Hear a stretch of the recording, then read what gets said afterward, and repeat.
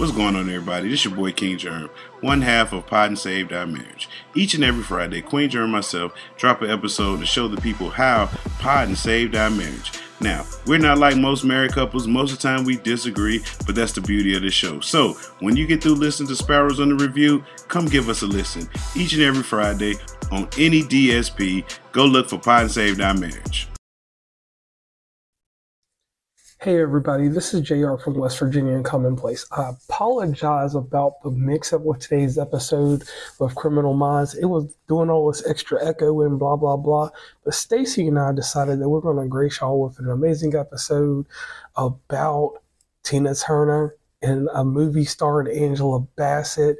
What's love got to do with it? Please let me know what you think about it. Please follow us, subscribe to us, check us out on the TikTok channel, check us out everywhere. And once again, I apologize for a bad episode. It happens sometimes, but I just couldn't get that episode right. I can't get right sometimes, so all the blame's on me. So once again, thank you for tuning in. Today it's me, JR, and Stacy, and we are here with a special review. We went back in time. We went back into the 90s, and we found a great movie. Stacy, could you tell us what it is? It is What's Love Got to Do with It? And this movie is a Tina Turner biop, or we'll just call it a Tina Turner fiction. There was quite a few different things in this movie that were, I guess, real, and then certain things that were not real. But we're here to talk about a little bit of everything. Right. I liked it overall. Obviously, if it's something you haven't listened to or watched or listened to, whatever, you should probably go back and give it a look over, because it has Angela Bassett in it, and she's pretty good. Yeah, and it has Lawrence Fishburne of Neo fame, of all kinds of movies, Boys in the Hood. It has a great ensemble in this movie. A lot of people that go on to be television stars for some strange reason later on in life now, especially Angela Bassett on 911. Yes. And Lawrence Fishburne was on Blackish, and everybody knows him as Neo from the Matrix movie, so he's got a strong following there, and he has a bunch of array of other movies. So, digging deep into this movie, it tells a story of Tina Turner at a young age. And inside this story, there's a few things that are misrepresented in the movie. Right. So starting first off, you kind of get confused on it. Like, all of a sudden she's at a church, and of course, she's not listening. She's not paying no attention. She's doing what she wants to do. So right there, it kind of makes her look like, oh, hey, I'm kind of strong-headed and I'm going to do what I want. So it makes her kind of in the future be like, oh, I'm not going to listen to anybody. A little bit defiant. Right. And then all of a sudden she's going home and her mama's leaving with no explanation why. So I pulled up the Wikipedia as we're watching the movie here, and I'm just like, why did her mom leave? Like, what happened there? And what's going on with her dad? Was she with him? And then from there, it's crazy. As soon as the mom and dad leave, her and her grandmother get on a horse, and the next thing you know, she's on a 1950 Greyhound going to St. Louis. Right. She's 16 years old and going to her sister and her mom. So we need to jump back to what you read on Wikipedia compared to what is in the movie, because obviously we're not interviewing her or anybody related. So the only thing that we can compare is the movie to what we read on Wikipedia. So in Wikipedia, it was at the age of 11 when her mom stepped away from her father for the final time and actually left her, I believe, with her two sisters with grandma, which would be her dad's parents. Yes. Side. And then one of her sisters, I read, died in a car accident. And then it skips around a little bit more, so it does kind of jump to where when the grandma dies, she does go back to live with her mother and her other sister. And next thing you know, they end up in a juke joint in a club, and they're playing some 1950s rock and roll and blues. We'll just call it like a Memphis blues type sound. Right. Real catchy. Lawrence Fishburne is in this movie. He's actually singing his parts. And if you don't know from the get-go, Tina Turner's singing the parts that Angela Bassett is in. So to me, where I know the sound it was like, wow, she did a good job lip syncing. Right. She did. She did a very good job. And this whole movie, I know it's a lot to explain. It's just very fast paced. Like, the first night she was in there, it's like, ooh, I'm in love all of a sudden. And then it's just like everything happens real fast. Yeah, the second night she's on stage singing. Second night she's on stage singing. And it goes from there. 5 minutes later, she's living in she's in a bedroom, almost about to get killed, and right. And that's another thing I want to go over. I think we read that she had a child with the saxophone player that was in the band. So her first child was not with Ike Turner. It was with the saxophone player, and kinda Ike's girlfriend at the time went a little crazy on her and accused it of being Ike's baby, and ended up shooting herself instead of Tina. Yeah, and then inside the movie it's dramatized a little different. Right. But you know, that's what I read on Wikipedia, that really did happen. But in the movie, it shows before she even has the first kid, the lady comes in and does shoot herself in the movie. It's just everything is made to seem like, I don't know, a little different. Yeah, and a lot of times you find that dramatized like that for movies because you gotta put a quick spin on things. But like Stacy's saying, it's a lot of things inside this movie that move really, really fast compared to life. And some of the life elements do seem like they would have been a good pitch inside of here, right? Because you would get more of the scandalous portions of this story, because Tina is painted in a very good light in this movie. Right. And if you tie everything together, you know, the infidelity on Ike's part with her in real life should show up in this movie, so that it shows the pattern of who Ike is. Because Ike comes off in the very beginning as a nice, charming person. Right. You know, he sets up it's a scene that kind of got me, and I was like, man, this is a little trick he's doing. He had the piano and everything playing, and Tina comes over there, and he tells Tina, he's like, it's a little too late to be going home. That's my Ike Turner voice. Or Lawrence Fishburne. It's a little too late to be going home, so I set you up a room right here in the back. You can go in there to sleep. And that leads up to the shooting. Right. With the other female. Sorry, I'm not good with remembering names. Lorraine? Lorraine. Just like Ohio. It's a Lorraine, Ohio out there. Shout out to Ohio. So, inside of this, like, he's a very charming person. But it seems in this whole night of things that happen, and I'm sorry that I'm emphasizing just this one part of the movie, but in this whole night, his horns come out. Because as soon as he gets back from Lorraine, you know, Lorraine's been shot, she's going to be stable, blah, blah, blah. She's going through some stuff in the movie. He comes back and he gets consoled by Tina. Tina consoles him, and the next thing you know, that starts their illustrious relationship. Or we won't say illustrious. Right. It starts the beginning of their relationship. Right. Because from the movie, it makes you think that that's the night that she got pregnant. Right. And had their first child. Which in turn is not what happened. Not at all. There, no. And then further when you get in the movie, you hear the influence of the rock in the 60s. And the story gets hardened between 1970 to like 1976. That's when, because in the early 60s they had a few hits. They had the Rolling on the River and different things like that. But when the 70s rolled around, that's when the early 70s, they hit a different plateau. They were more prolific then. And Ike's drug use, which is documented, cocaine was his drug of choice, got more and more heavy. And the one thing that's not depicted in the movie is there's a stance that Ike, at the very beginning of his career, did not do drugs. An incident happened in Las Vegas. He was with two famous people, which we cannot name because it's uncited on Wikipedia, but they claim that it was two really famous people. Introduced him to cocaine, and that's where he got hooked. Mm. And mind you, the thing that this movie doesn't do for Ike Turner, it doesn't paint the picture of a man that has gotten Grammys. He's won awards for his contributions, and he's considered one of the pioneers of blues rock. Right. It kind of paints the picture of, hey, I'm in this bar, I meet this woman, I make her famous, I do drugs, beat her, and that's all I do with my life. Right.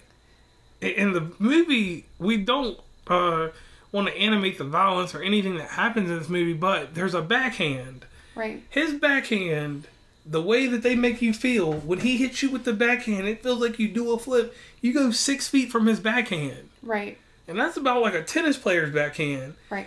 And, you know, Tina, at all points in this movie and even in real life, was physically fit. And Angela Bassett, I mean, she was in the shape of almost a bodybuilder. Right. And it's like each time you've seen her on screen, her muscles were more defined. And then it's like, dang. Yeah, it's like, what's going on here? Right. What kind of steroids is she on? No. I don't think that. I think that that's kind of them portraying in the movie that the further she goes on with the relationship, the stronger she gets. So, and that'll kind of lead towards the last fight that they show in the video. So, you know, might be some triggers in the movie. So, if there's ever any violence or, you know, sexual assault that might trigger you, you know, be careful watching it. Have somebody else watch it for you first. But, you know, there is some stuff in there that, you know, you need a little heads up on. And especially in today's society, because back then in the 90s, I think we were a little bit less censored on things. Right.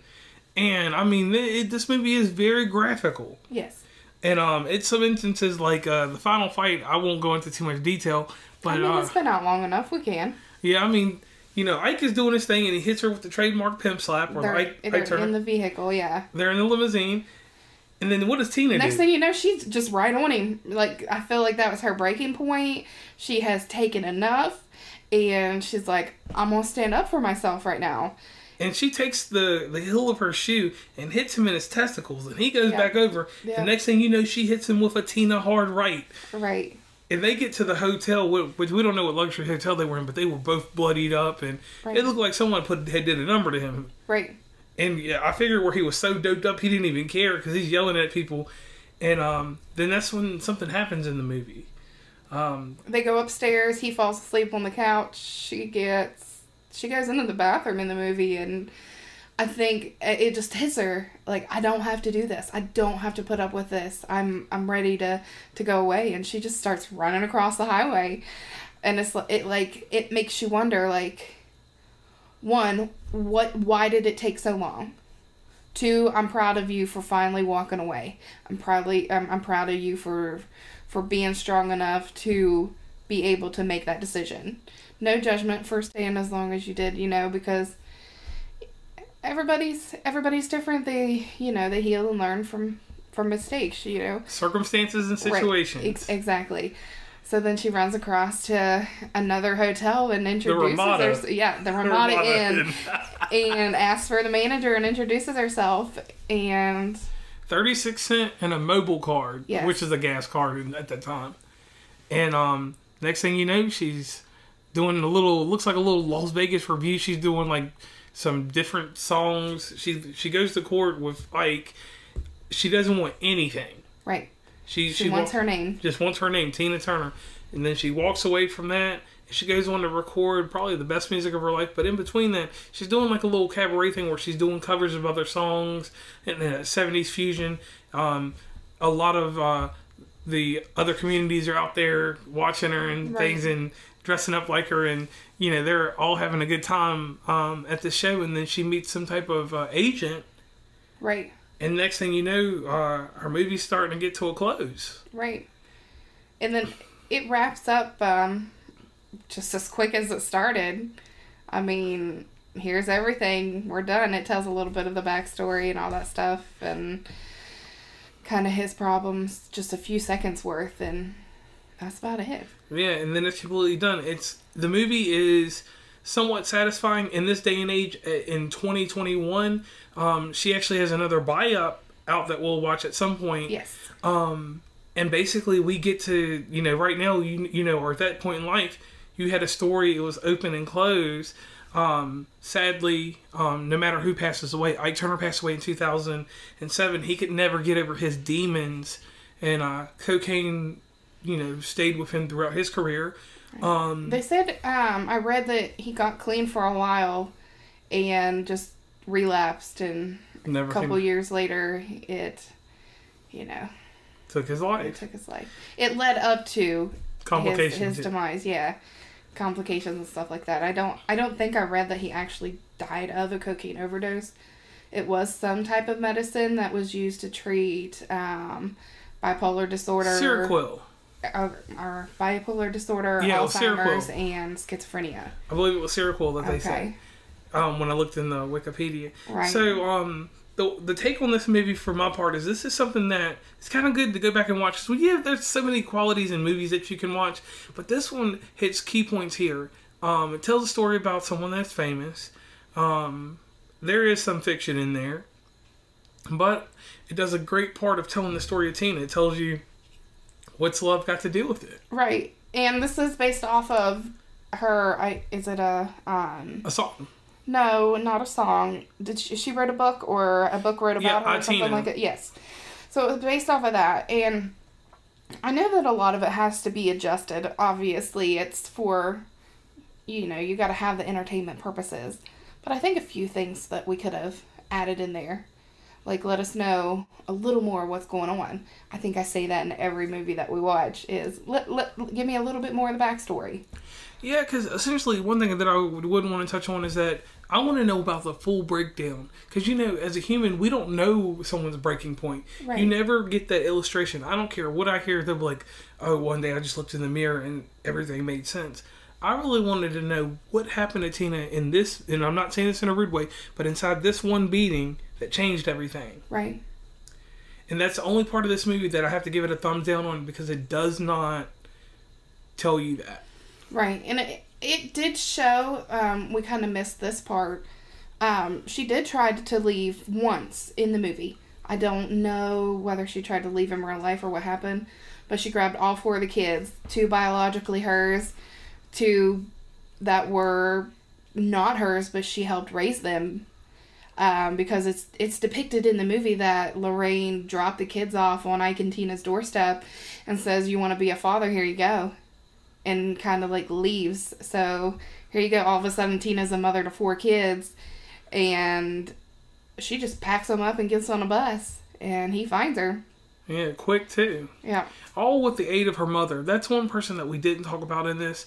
But we don't know if her mother said anything, because was that her mother that answered the phone? Yes, because Ike bought her mother a house. That was one thing that was inside of it. Yes. Okay. So, at certain points, I'd have to say that there was some loyalty to Ike there, because if he's funding your lifestyle, you're going to kind of be nice to someone that's paying your bills. Right. So what's your take on this whole movie overall, Stacey? I think overall, if I wouldn't have, started reading Wikipedia as we're watching it, it was an overall good movie. It was well casted. I don't know if anybody could have done it better than Angela Bassett. I mean, I didn't know a whole lot of the other actors, though. I think she's the only one that I know. But I think it was overall a good movie. Yeah, and that's my take on it, too, that it was overall a good movie. Just that one mental aspect that if we could go back and just get it. So, like with every other movie that we watch, right. I just need that backstory. I need that strong story. And even in the text that we read, we didn't know why that last breakdown. Right. And maybe I'll have to go read I, Tina, or I'll have to watch the new Biopic, and I might get... Right, it might help. Like, what made, if I'm sitting here, if I'm going through the same thing, maybe I need that little bit of help. So what strength do I need to get out of a relationship like that? Like, how did you do it? Like, teach me what you did. Kind of situation like that. Right, and that's ultimately what should have been told. Right. And, that's not a cry for help. I'm healthy, very happy with my relationship. And me too, except at nighttime. I get hit in my sleep. But overall, I want to thank you for joining me once again for one of these amazing movie reviews. I am JR. And I'm Stacey. It can be hard to teach your kids about how their emotions can affect their actions and attitudes. Sometimes it is the smallest thing that can make us angry and react in unkind ways. What Should Dragon Do follows Dragon and her 2 roommates as they navigate the everyday irritations of living together. Dragon responds in anger when things don't always go her way. Through question and answer, kids learn how to choose patience and kindness and how to make better choices. Written by Stephanie Webb with beautiful and colorful illustrations by Kids Art, What Should Dragon Do will make you laugh as you read about Dragon and her adventures with her friends. What Should Dragon Do can be ordered online through Amazon, Barnes & Noble, and Chapters Indigo, or directly from the publisher at friesenpress.com. It is also available as an audiobook on Audible.